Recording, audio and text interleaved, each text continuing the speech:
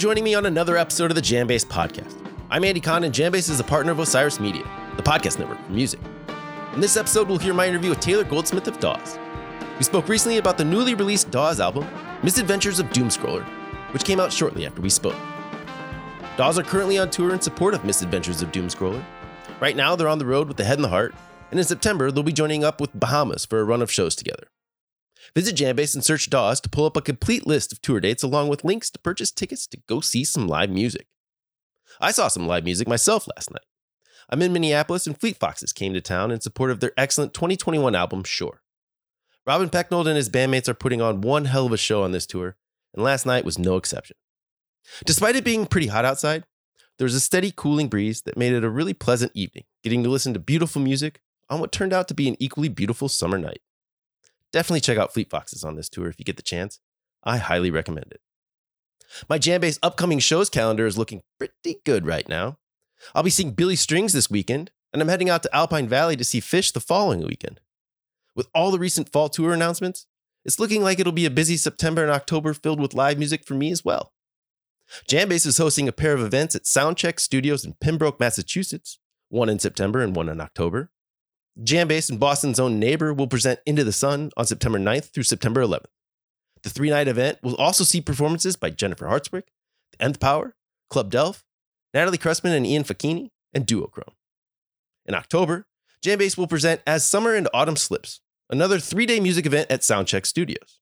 Scheduled for October 7th through October 9th, The Slip will play 2 nights, as well as be joined by Nathan Moore and Marco Benevento for a Surprise Me Mr. Davis performance. The As Summer and Autumn Slips lineup also features the Marco Benevento Trio, Club Delph, William Tyler, and Wolf featuring Scott Metzger. Capacity for both Into the Sun and As Summer and Autumn Slips is limited. Go to JamBase for ticket information and other details. All right, now let's get to my interview with Dawes frontman Taylor Goldsmith.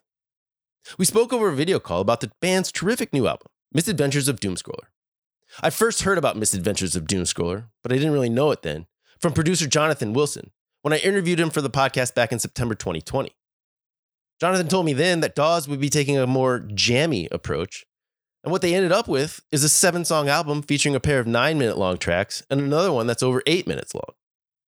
The album is quite a sonic departure for the band, who took a self-professed maximalist approach to the new record. Taylor talked to me about working with Jonathan to achieve that goal, and explained how important the producer has been to the band. Dawes recorded Misadventures of Doomscroller at Wilson's Laurel Canyon recording studio. Taylor told me about Jonathan's role in the band's early development. He produced their first 2 albums and 2018's Passwords, and how he's forever grateful for the support Wilson has given the band over the years. Taylor and I also talked about some of the other projects he's been involved in recently, like getting recruited to perform with Grateful Dead bassist Phil Lesh as a member of Phil and Friends. Taylor also discussed the work he's done recently with his wife, actress and musician Mandy Moore. The couple recently wrapped an emotional tour in support of Mandy's new album. They were actually supposed to be on tour when I talked to Taylor, but Mandy decided to scale back her schedule since she's pregnant with their second child. Taylor told me about his experience getting to watch his wife perform and seeing the awesome response she received from her fans at her shows. I really enjoyed talking to Taylor. One part in particular that was interesting to me was when we started a discussion about music labels, and specifically the jam band label, and the somewhat negative stigma associated with it. It was cool to hear his take from a musician's perspective about the subject of jam bands and genres in general. If you haven't yet, be sure to check out Dawes' new album, Misadventures of Doomscroller. It's their 8th album, and it's unlike anything before it. Let's listen to a bit of the track Ghost in the Machine to lead into my interview with Taylor Goldsmith of Dawes.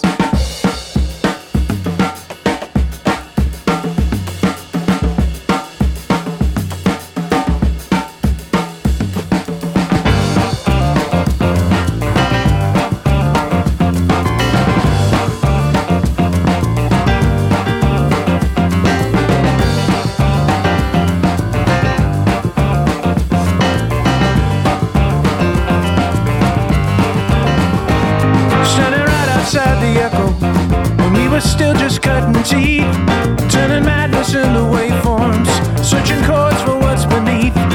All these existential freshmen trying to keep our noses clean, scared to show our faith in the ghost in the machine. So I am here with Taylor Goldsmith of Dawes, and we are going to talk about their upcoming new album, Misadventures of Doomscroller, which comes out on July 22nd on Rounder Records.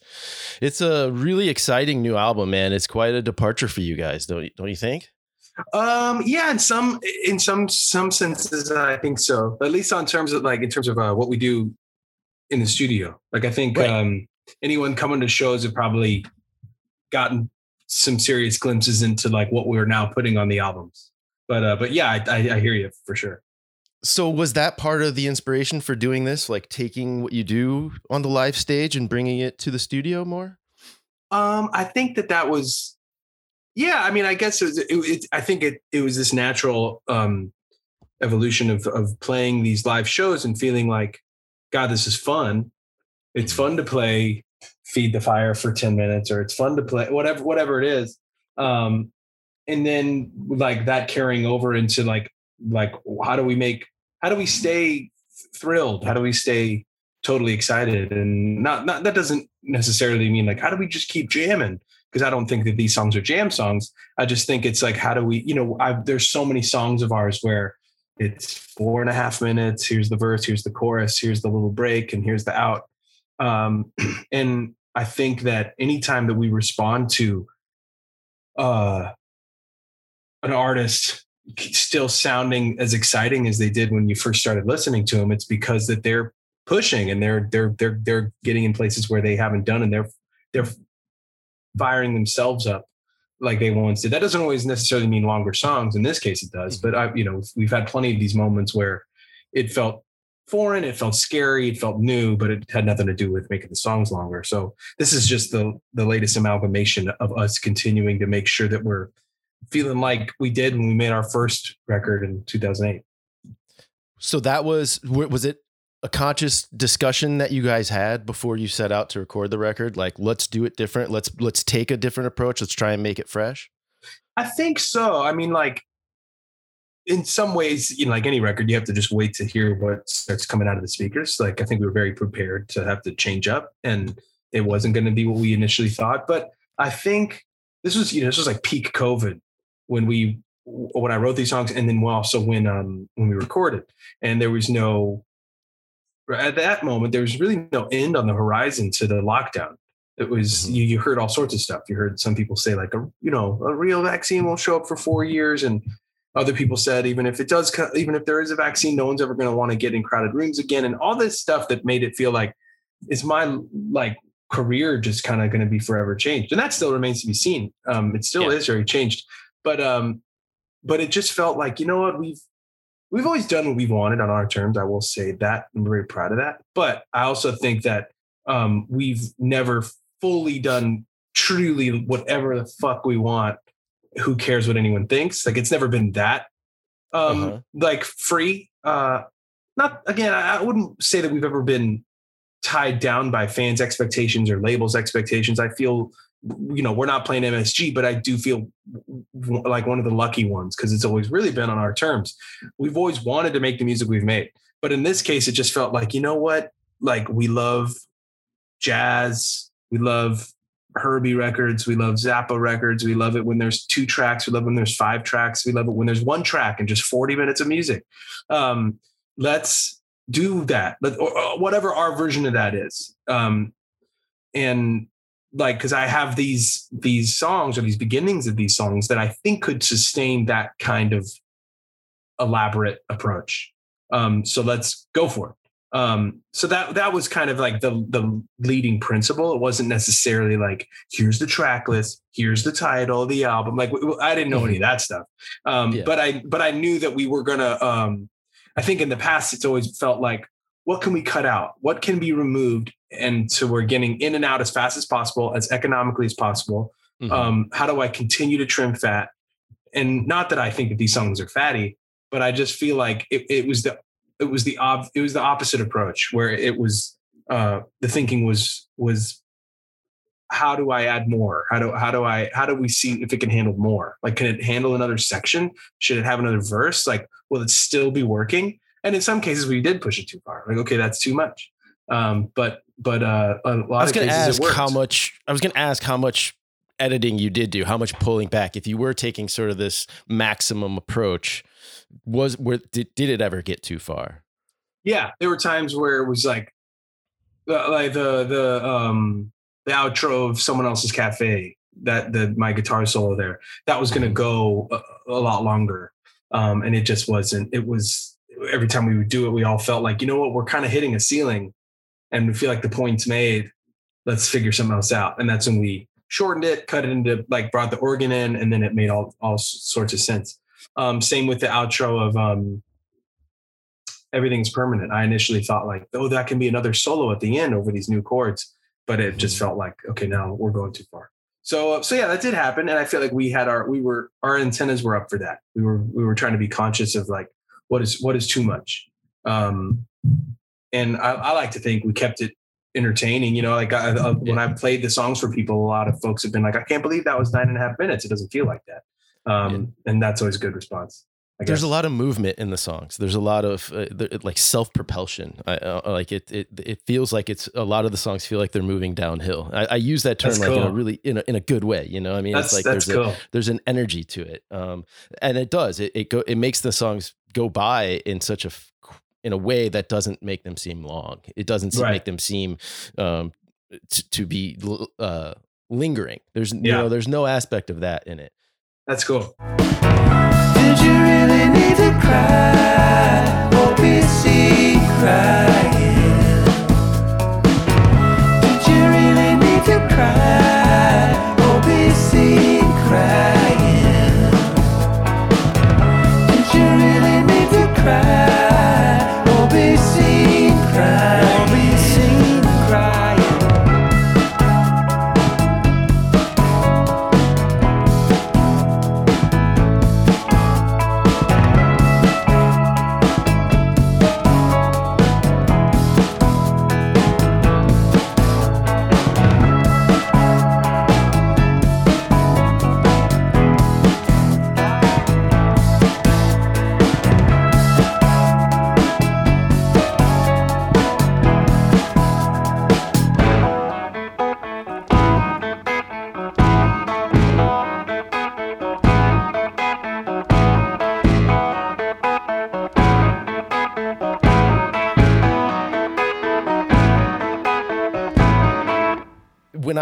When I first heard about this record, it was actually in October of 2020. I was interviewing Jonathan Wilson, who produced it for the podcast. And I just at the end of our interview, I was like, what else are you working on? He said, the Dawes guys are coming over to record. And he referred to the record as maybe a bit more jammy. Right. And I'm into that, you know, it was JamBase, right? That's what I said to Jonathan. We like the jam, bring the jam. And I'm curious how much improvisation played into this process. A ton. I mean, just about every break you hear, like whether it's on Ghost in the Machine or Everything is Permanent, there was a lot of just sort of finger crossing that this was going to work. And there was a lot of nods. There was a lot of cues as to like when someone's done. There was not any, it wasn't like, okay, we know that this section is exactly 4 bars. We didn't know. But at the same time, like, I mean, I love jamming. I do think there's aspects of that here on this album, but you know, when he probably was talking to you, it was probably before we recorded it. And I think it was. Yeah. And I think it's jammy in the same way that I think, and not jammy in the same way that I think like, Shine On You Crazy Diamond is and is not jammy, you know, like there's a lot of instrumental stuff, but it doesn't feel composed, but it also doesn't feel like they are just off in outer space. Making it up on the spot. Yeah. I mean, I want to do that with these songs. But we didn't, but that it was not really that wasn't what was happening necessarily while recording it.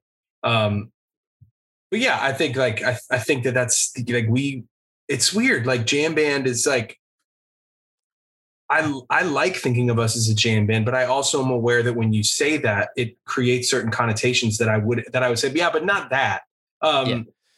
Which are not bad things, but like, you know, you hear someone say jam band, one thing I assume is like, oh, they do a lot of covers. And it's like, no, we're not going to do that. It's very much a singer-songwriter thing. Mm-hmm. So like, it's when I say that I consider us that, there's a lot of caveats, and I'm sure every jam band would. You'd probably know better than me. Like, are there a lot of jam bands that would call themselves that? Like, maybe none. I don't know. It's interesting. We've had a conversation with some of my colleagues recently about how we wish that jam band wasn't such a derisive word, that it didn't have such a negative connotation, that it would be more embraced by bands. And I think that you hear improvisational rock and different sort of euphemisms for it, so that you're not sort of lumped into that noodling 20-minute meandering solo and not making original songs and not having good songs. I think what we would refer to you guys is like jam adjacent. That's the term that we throw around a lot. Like that's like for bands like that do kind of have a more focus on songwriting and maybe do have shorter songs in their repertoire. Right. Maybe have more of a focus on albums, make stronger studio work, that kind of thing too. Right. That's cool. I mean, I think that's probably where, like when I first heard The Alchemy. For anyone that doesn't know that album, they should go get it. Like if they can, it's not on streaming anymore, but the Dire Straits live record Alchemy. And they open with Once Upon a Time in the West, and it's like 14 minutes. And when I heard that, I was like, I relate to this. Like, I feel like I see myself here, where I would never call them a jam band, but they just fucking ripped it. So that's definitely where we've always like felt like represented us. I mean, not that, I don't know. I guess part of it also, and I wonder if you could, I'm sure you experience this a lot, is that no band really likes to like all of a sudden be conveniently placed into a genre, like, like Kurt resented grunge. Like Isbell doesn't seem to like totally want to be called an Americana artist. Like it seems like everyone's a little uneasy with feeling like, oh, I fit a mold, because that's sort of, no one wants to. Everyone wants to be. You can't put your finger on me. You can only go to me for one thing, and it's singular, and therefore there's no real term for it. I think what's interesting about Jonathan telling me though that you hadn't started the record yet, but it was going to be jammy, is that it seems like you had talked to him about it, that there had been pre-planning. So what were those kind of conversations like? What do you and Jonathan talk about when you're planning a record? That was a blast, because he was so involved in a way that we hadn't done before with him. And we made a lot of records with him, but he came over to my house, and we were like sitting in the backyard, and like we'd go over these songs, and he would like help beef it up. Like, well, what if here we kind of let it just really fall apart? Like that bit in Everything Is Permanent, where it really just changes tempo and does this major minor thing with different lengths of the bars.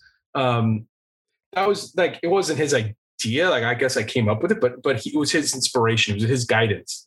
It was like, this song can really, like, we could really get into a lower gear and just like let something crazy happen here. And so a lot of that was like, like his guidance for sure. And just knowing when we had enough, like when we were recording or not, when we were doing the demos, I had every song that you hear on the record except for Someone Else's Cafe. And he called me, and he's like, if you really want to be this like mission statement, if you really want to be have this clear, not jam, not prog, not whatever, but if you really want to have this like album that you're describing, you need one more like really like ambitious one. And okay, I'll try. I think like, because at that point I was like, well, between Ghost in the Machine, Everything Is Permanent, Sound That No One Made, we're gonna go pretty far out. But I hear you. I'll try. And then I wrote Someone Else's Cafe with the big middle riff, and now that feels more than anything else kind of like the calling card for what this album is. It's definitely an introduction and sets a tone for what follows. Like every time, like I didn't know what was going to be the opener. I was like, I kept thinking maybe someone Sound That No One Made might be. And but every time we would have like, we would be back at a studio, and a friend would come over and like, what are you working on? The thing that we would play was Someone Else's Cafe. And it's like, well, if this is what we keep playing first, that might make it a good first song. Yeah. Turns out, it works out. Yeah. I want to ask you, since we're talking about that song, the guitar riff that you play on it, I got to be honest, when I first heard it, I thought it was a keyboard, and it wasn't until I saw the video that I was like, oh shit, he's doing that on a guitar. And I'm not a guitarist, but I'm curious, like, is there a particular effect that you did for that, or like a certain technique that you did? It's just super catchy and cool, and I love it. And you talking about the main riff or the breakdown? The main riff, the main one that like sweet, just sets the cool. Mm-hmm. That was like kind of I pictured like Lee like doing that like on keys, you know? Yeah. That's really cool. It was kind of like me trying to cop like almost like a pedal steel part. Like with the way that they were like the pull-offs of it, where it was happening on the upbeat. I was like all the way those country riffs can be, but in my own language, I guess. And the funny thing about that riff is I've been playing that riff just kind of on guitars for like years and years and years. Like I feel like I've been playing that riff for like 5 years, and I just never could figure out what to do with it. And then when I had this lyric idea for someone else's cafe, and I was just trying to like figure out what to build that on, that riff came back. I'm like, oh, actually, I could finally write a song to that riff that I've had throughout the last several albums and never did anything with. So yeah, it's been hanging out for a little while, and it's not a country song, but I think it's more, it's inspired by like country guitar playing. It's got a little twang to it. Yeah.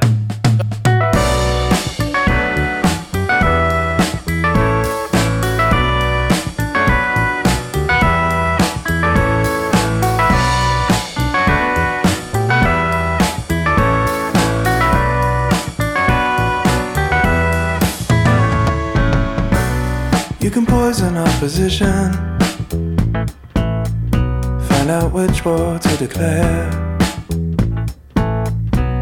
You can polish up the prisons and send all your critics there. You seem willing and able, and used to get in your way, but you're still waiting tables at someone else's cafe.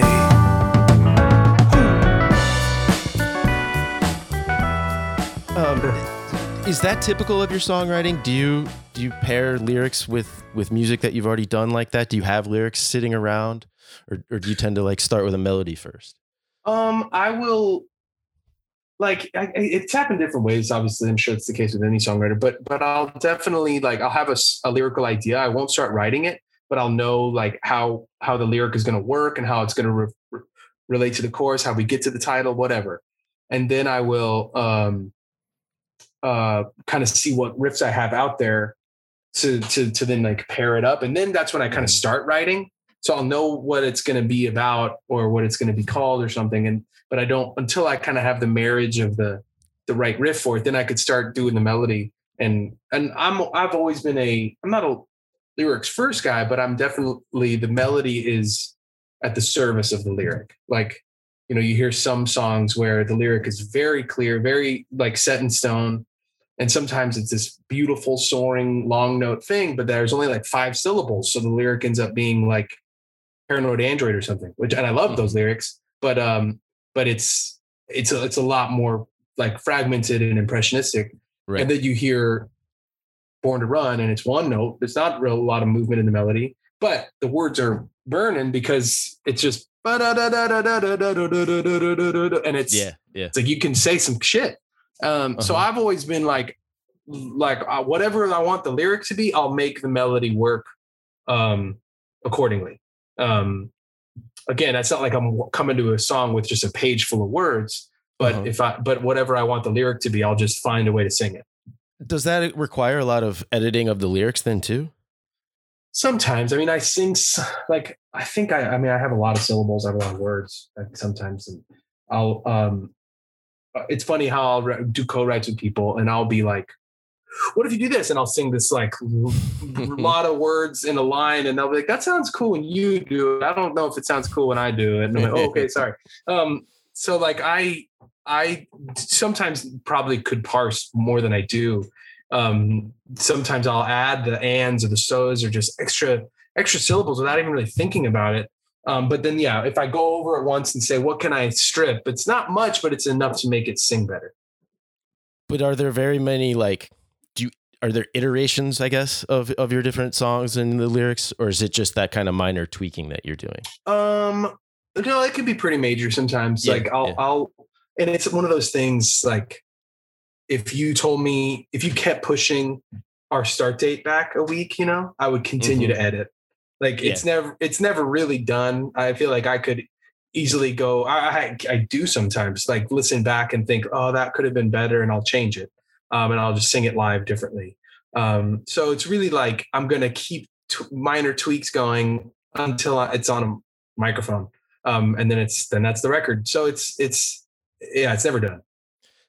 When you demo, how far did you take these songs particularly? It's normally when I demo, it's like an iPhone demo, acoustic guitar, and guys can kind of get how it's supposed to feel, or they can change the feel if they want. I try to leave it up to them. And that's as much as I do. With this, because it was COVID and everyone was scrambling for shit to do, I got the bare essentials of recording gear. And then from that, started, knowing how to do very, very poor job of just like multi-tracking. And I knew these songs were going to have like several sections. So like a song like Someone Else's Cafe, the demo's hilarious because it's basically what you hear, but it's just guitars and a bass and no drums and no pianos. But it still goes through all those crazy sections, and there's still these solos and all these harmonies. So it's really goofy sounding, but it was just sort of to help the guys like get a sense of like what the shape is, but they're not charming or anything, that's for sure. And did you give that stuff to them like individually, or was that presented as like a whole once you got in the studio and were actually cutting the record? I would send them demos, but we never had a chance to rehearse. I got together with our bass player a few times so we could play through it a few times, but I never got to play through it with Griffin, our drummer, or Lee, our keyboard player, until we were recording it. So there was a lot of faith going into the studio with this. Because it's also like, when you go into the studio, you're always expecting a song or two not to work. But this was like 6 songs, like it's 7 tracks, but it's 6 songs. And so like one song doesn't work, you're sort of like, well, we don't have an album now. So it just kind of had to work. We had one other song that's like really gloomy piano ballad that's 8 minutes that is like too sad and too long and too slow and too quiet. I'm sure we'll put it out in some shape, but we kind of knew going in this isn't going to make the record. So we really leaned on those tunes. And you mentioned before you've worked with Jonathan Wilson, but you hadn't for a couple of records. Was the idea of making this type of record part of the reason why you wanted to work with Jonathan again? Absolutely. That was a big consideration. I mean, his records, he knows how to do this in such an inspiring way. His records sound a lot like this record at times. Yeah. And not only does he make this kind of music where it'll go for 8 to 10 minutes and you wouldn't think twice, and he keeps it growing. He keeps it evolving. He keeps adding textures to make it worth your time. So that you're not on a 5th verse and thinking like, wait, what? Like what? Nothing's changed. But also on top of all that, all those gifts that he has that he's already showcased in his own records, he was also getting off tour of a 2-year run with Roger Waters. And if anybody knows like how to like compose recordings that can last 15 minutes, it's that guy. So like, if you're finishing a tour where you've played Shine on Your Crazy Diamond every night, like I just feel like that's going to be helpful to what we were trying to do. I don't think our music sounds like Pink Floyd, but no. I just think that spirit is like is there of how do you take these songs and make them work for a long time by subtle adjustments. And he's got a pretty amazing recording facility. Oh my God. And it's just loaded with all types of incredible gear as far as I know, it's the best stuff. I mean, now he's got like, guys like Rick Rubin are sending projects that he's working on to Jonathan's studio to get certain tracks. Like, and the, like things that you wouldn't know about, like the new Big Thief that is so good, that new double album. Yeah. Jonathan didn't make it, but it was recorded there. They were actually recording it when I talked to Jonathan, and our Wi-Fi kept dropping off. He was blaming them for taking up all the Wi-Fi at the time. That's funny. So you must feel pretty comfortable there though, right? Totally. I think Jonathan is I mean, he's such a dear friend. Like he just got married a few weeks ago, and you know, we were in a band. Yeah. Oh wow. So very like, cool. yeah, it was really cool. Like, you know, we did like, yeah, just like his friends who are amazing musicians all came up and sang songs to him, and he sang, and it was just such an honor to be asked and brought in on that level. But yeah, I think I consider him a deep, deep friend, and I consider him. I said this on the mic at his wedding actually, but I think I don't know if I'd be a professional musician without him, because when we recorded our first record, North Hills, we liked what we liked, but it was all very like obvious stuff. Like we were very immersed in the band and Creedence Clearwater, and he was sort of like, he was at this helm. We didn't know anything about recording. He made us sound a certain way. And as much as I think that we were responsible for our DNA, I think he's equally responsible for that DNA. And I think that propelled us forward of like, okay, this is what Dawes is now. And then he made our second record, which was another big contributing factor to what that like foundational sound was. So, and it just like, he made it sound really cool. If we'd gone to record that stuff, songs like Western Skyline or whatever, like at some normal studio where it's all Pro Tools and it's all squeaky clean. Yeah. It would have been cool. I mean, I'm sure I would have believed in it, but I wonder if, I just don't know if it would have connected. I think such a big, not that it's a big record, but if anybody does know it, does like it, I think a lot of it is on account of its sort of recorded aesthetic. It's a scrappy all to tape album, and that's all him. Are you much of a gearhead? Like, do you get to the studio and start getting into it with him, or is that something you kind of leave to the master there? I wish I could say I was more of one. I kind of leave it to him. I'm really eager for that chapter. For me, I want to get to a place where we can shell out records constantly because we're making them ourselves. Not that I just want to stop working with Wilson, but you know what I mean? Like, sure. Look at some of these artists that are they're on their own schedules, like King Gizzard, 4 albums a year, like over and over again. Yeah. And, you know, just whether or not we would ever do that, I just would love for that to be on the table. And with us, it's just not, because none of us know how to record, or I should say, I don't know how to record. And the other guys, like, you know, we haven't created that facility yet, but I think it's on the horizon. When you were recording the album, was Jonathan what was his like involvement in the actual recording? Were you guys tracking live, and was he there in the room with you? He played a second drum kit on Ghost in the Machine. Okay, right. Yeah. So at the end, when there's these drum breaks, him and Griffin are switching off. So that was pretty cool to feature him in that way. He didn't play any guitar or anything else. He's kind of like, you know, there are those kinds of, I hope you wouldn't mind me saying this, but there are those kinds of producers that want to get into the song. Working with Dave Rawlings was like this, where I went out weeks early. We made our fourth record with Dave, and like I went out weeks early just for him to just go over every line, like on a very fundamental level, like acoustic guitars, and like try it without this pre-chorus, try it without that second verse, but like all these different songwritery things. And I loved it. And Wilson doesn't do that, and I love that too. Wilson is like, your song is how you want it to be. I'm going to make it sound fucking awesome. And so with Wilson, it was more like stresses on like, let's spend a lot of time on that snare drum sound, or let's really like cook up a unique guitar sound. And that was a blast. But when it came to like getting into the songs, he doesn't do that in the same way other producers are. And I think it's a philosophical choice of his. Like he even said to me, like, it's, if you believe in your song, then like, then that's what it shall be. And that's not my bag. Right. When did you come up with the title? We came up with the title for Someone Else's Cafe, Doomscroller Tries to Relax first. Okay. And then my brother's wife was like, what if you like bring that the Doomscroller term into the actual album title? Like, that's a really good idea, because it adds a dimension to all the songs that I like.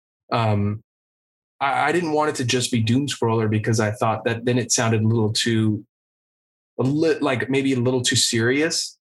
Right. And so then when we got to Misadventures, I thought like, I think this is goofy enough, but also like grounded enough. It just was that perfect that middle line where it might make you laugh, but it also might make you lean in. It felt zany enough to like at least get attention, if someone puts in their like Instagram caption, new Dawes album, Misadventures of Doomscroller. Like that's way more like the fuck than just like, Sunset or something. I think it's interesting. I think it naturally ties it all together. Like it gives it a cohesiveness just in the title. Cause it's the songs together become the Misadventures. Yeah. And I think exactly. it's also very like timely. Like we're all doom scrolling. Like it brings it into the presence where it's almost like you're taking, the albums that you cited or the artists that you cited as influences, Herbie Hancock and Frank Zappa and Dire Straits, like those aren't necessarily contemporary artists. Yeah. But by doing that, it helps just sort of give it this contemporary feel while you're still taking sort of a less contemporary approach. Right. I appreciate that. And yeah, we definitely wanted to look at each song as the misadventures. I also like the idea of with the artwork to create it so that the doom scroller is sort of the devil on your shoulder that is like whispering in your ear. And he has his own identity. And he's his own, trickster or whatever. And yeah, you're right. It's like I'm referring to these albums that are big influences of ours. But I also like, not that we're obviously following any trend, or else we wouldn't have made this album. But I am excited for musicianship, and that's a really kind of old fart thing to say, but I feel like for so long with bands that I truly love, bands like Pavement or bands like Nirvana, or even like U2 in their way, where like it was more of like, or REM. I love REM, like bands where we're gonna, through our limitations, we're gonna create a truly unique sound and a truly unique DNA, but it's not gonna be based on any kind of prowess. Not that those guys don't have prowess, but it's of a different kind. Right. Peter Buck would be the first guy to say that he's not that kind of guitar player. And then like there became this sort of obsession with restraint and how can you get the song done with not putting yourself out on the edge. And I love that music. A lot of my heroes, contemporary heroes, embody that. Where it's more about what they don't do. And I just feel like for a long time we were trying to, or we did follow that line of thinking.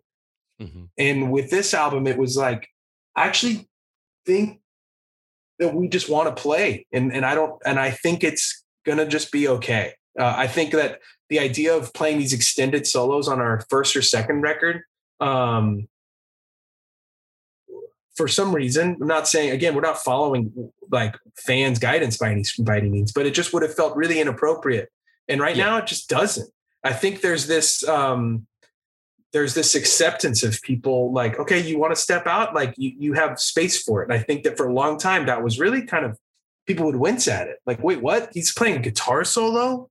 Yeah. Like it was a problem, and we did anyway, but it was never cool or contemporary.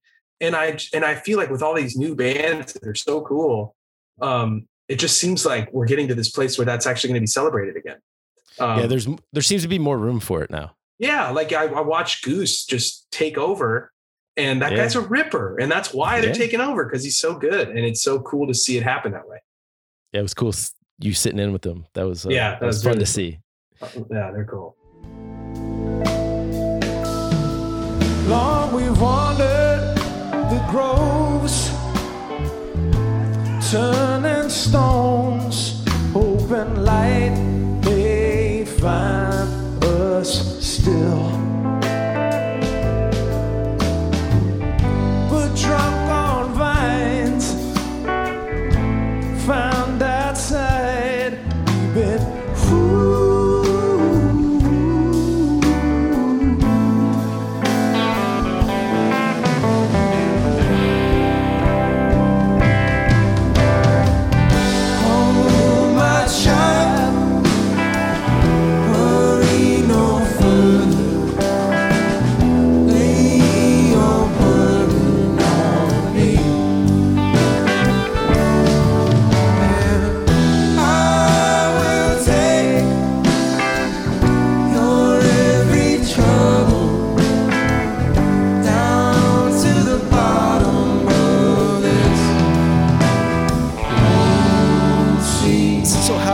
it been? You've played some of these songs on the album live, right?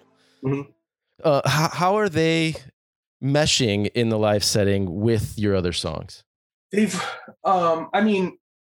comes in waves. It's so fun to play. It seems like a real fan favorite. People cheer when we started. So but it also feels like it could have been on Passwords or Good Luck with Whatever, or We're All Gonna Die. So it kind of already kind of fits into a set list pretty seamlessly. Someone Else's Cafe was eye-opening because it's become like a show highlight, and it wasn't even out when we first started playing it. Like we were playing it in like short hour-long sets where we could only do like 8 songs, and we would just do that as one of them, and it's 10 minutes.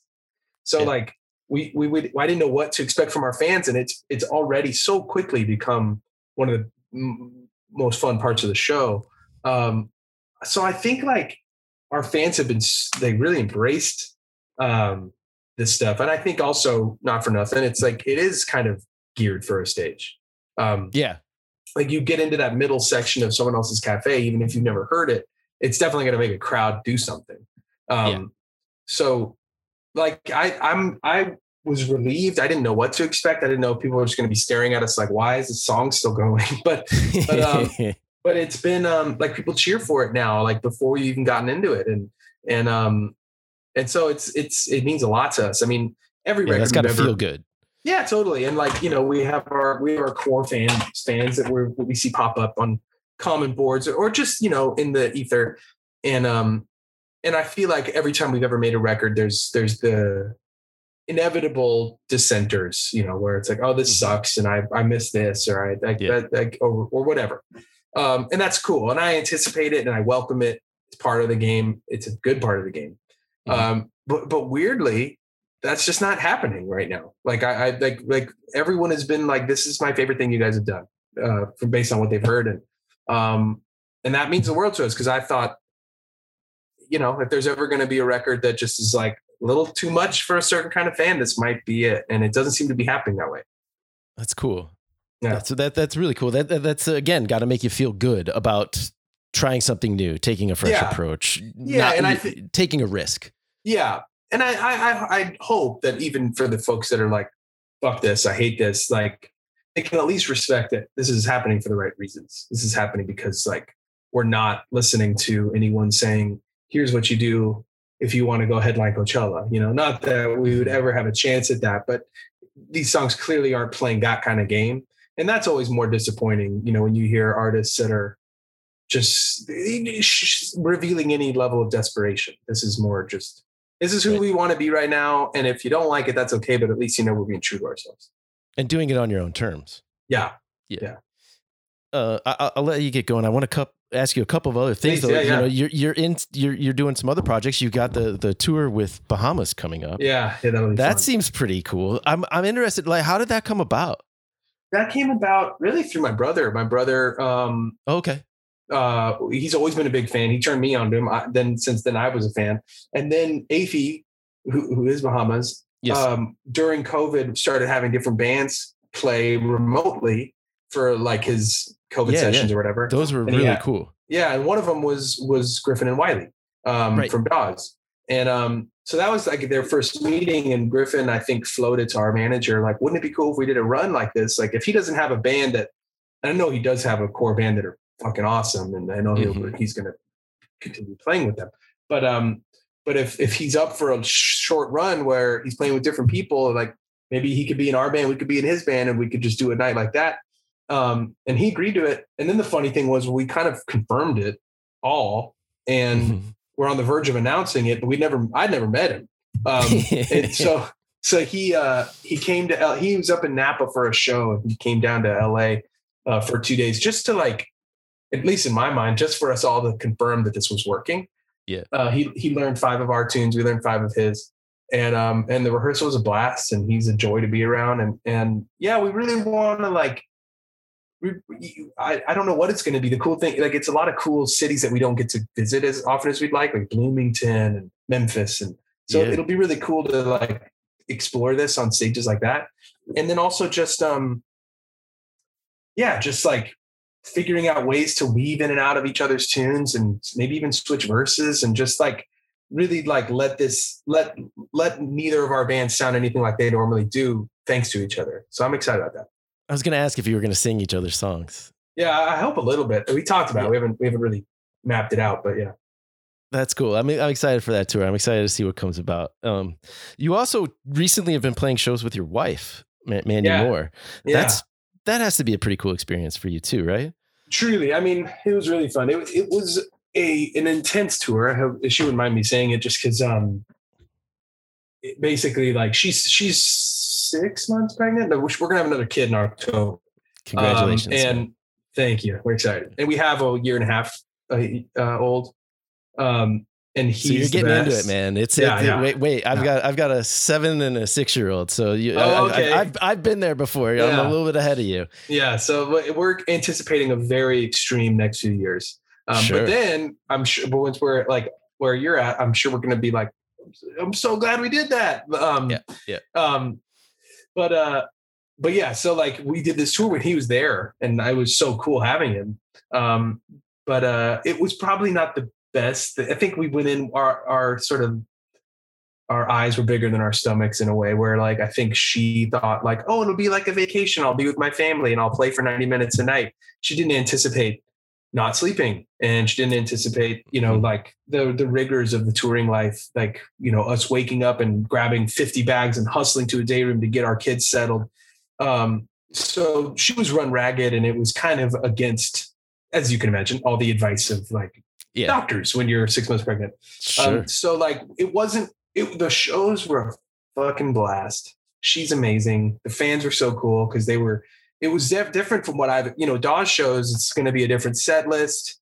I might forget to talk to people for a little while, and hopefully that's okay. With Mandy's shows, there was this very beautiful curated like story, like presentation. The story of her career, where we're dipping into stuff from 20 years ago, stuff from movies, stuff from her TV show. So it was a very different evening with kind of thing. And so like that part of it was great, but it was so hard that on her body that the smartest thing became not doing the second leg. We should be out with her right now on the second leg. We should be in Texas right now. So we're not doing the second leg, at least right now. And then we'll hopefully get to it later on. But I'm super psyched on the 2 records that we've all made together for her. And I'm sure there's going to be more. They're beautiful records. And I saw her post that she said when she was canceling the shows that it had been an emotional experience for her. And I'm sure it has been. She hasn't been out touring for a while. I mean, it's been several years. And I wonder how emotional was it for you to be standing beside her and experiencing that with her? That was really profound because, she's a very successful person, but I see I see that mostly in like her work as like a TV personality, and so you don't see a TV star. Yeah, it's true. Let's be honest. So you don't see the reaction to it. So being in some of these rooms, there were some nights like looking out at these fans. There was this one night, I forget where it was, but some young girl looking up at her, just mind blown. And it was like, oh, and like I'm very much in love with my wife, and she was standing there looking so beautiful. And I'm like, you mean so much to this little girl in this front row. And I was getting overwhelmed by thinking about that. Like, obviously the show means a lot to us, but she's, this girl is seeing a hero of hers. I don't know. I was projecting, but it was fun. Yeah. And so, that kind of stuff would really kind of throw me for a loop. And then also just to see, one really cool thing about her audience was, like Mike Viola's on the tour with us. He produced these last 2 albums. And the one before it actually, but so we're very eager to play most of the new material. And, you go see a lot of artists that had their quote unquote heyday at a different time, and they kind of have to be heavy on that, maybe added 1 or 2 new songs. We did kind of the opposite. We played most of the new album, most of the album before last, and we dipped back into the past like 2 or 3 times, and the audience was there for it. They totally knew all the new songs. They totally were on her page. Like whatever she wanted to do, they wanted to do. So that part of it was really cool. Like she has a fan base that subscribed to her, not to a song or not to an era. And that was really cool to see. Well, and the new records have brought her up to speed, like it's like there is that stuff from the past, but the new stuff is so present and so inviting, that I can see where it's you know, she doesn't have to always rely on the Right. older things. Well, I appreciate that. I'm excited for her, and I'm excited to keep doing it. It's fun to have a different outfit, you know? Yeah. I'm sure it's fun for you to have that sort of extra creative outlet. Yeah, totally. It's really cool. Well, congratulations on the upcoming baby, and I hope everything Thanks, goes well there. Till the moment you're ready, I'll keep the champagne on ice. You know the house when you get here, 'cause I lean on every light. I lean on every light.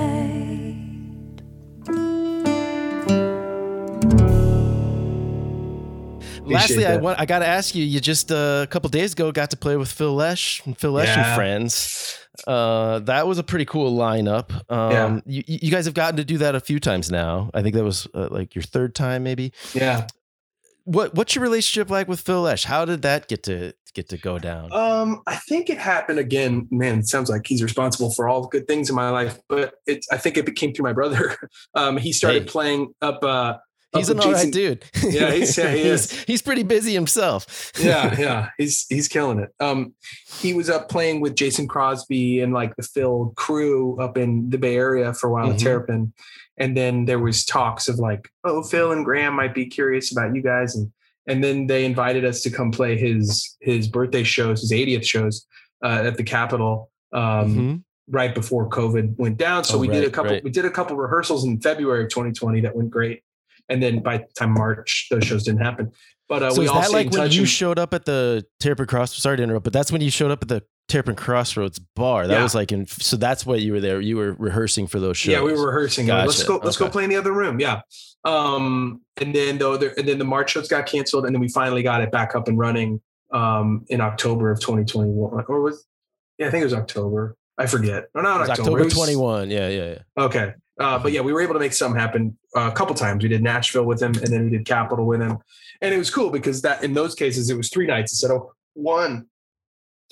So at this point, we know like 60 songs. And obviously like the Dead are a big deal to us and they're a big deal to me. And being able to share the stage with them, it's never lost on me how fucking cool it is that I'm playing Grateful Dead songs standing next to Phil Lesh. That doesn't. It's got to sound pretty cool to hear his bass coming through your monitor, right? Yeah, while I'm singing Jack Straw, it's fucked up. I mean, it's not like he's sitting in on one of my songs. Like it's way cooler that we're sitting on him with him. But and he's so cool. Like he's older and he keeps to himself and he's very COVID conscious, so he's staying safe.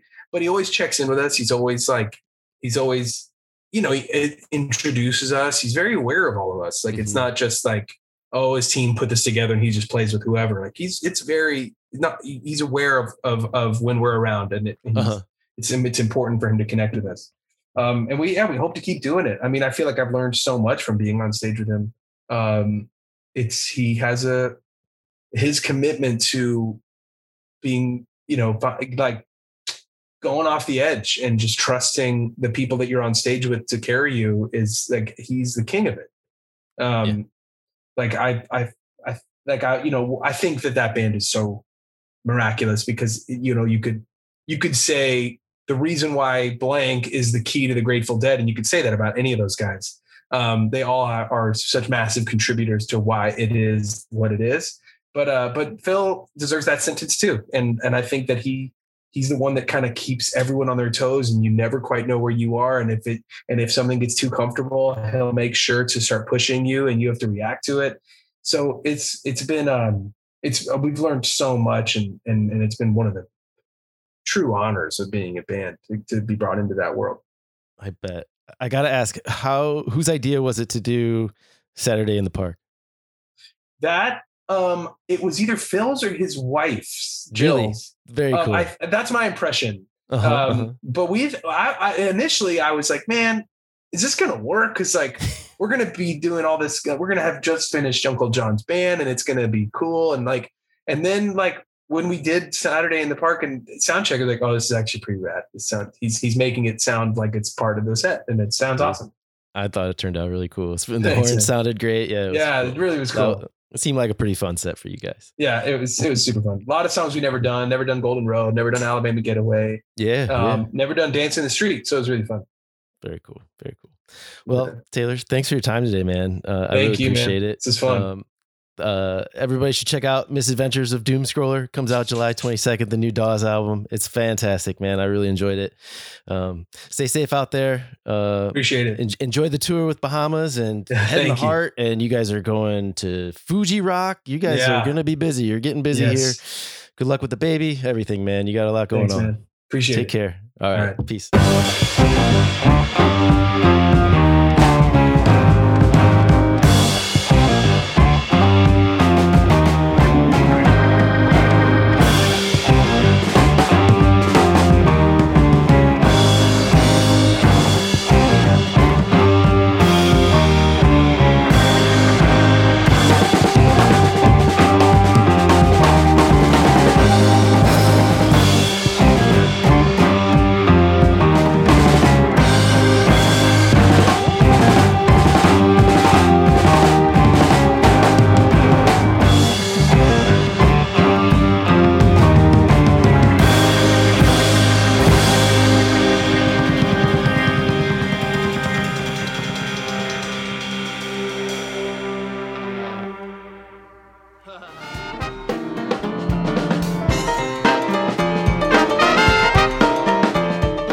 That brings us to the end of this JamBase Podcast episode. Thanks to Taylor Goldsmith for taking some time to chat with me. Get Dawes' new album, Misadventures of Doomscroller, wherever you find good music. Thanks to Jake Alexander for helping produce this episode. And last but certainly not least, thanks to all of you out there for listening. Our apologies for missing last week's episode. We had an unexpected technical difficulty come up and ended up having to take the week off. We do plan to be back next week with another insightful interview. So in the meantime, stay safe out there. Go see live music.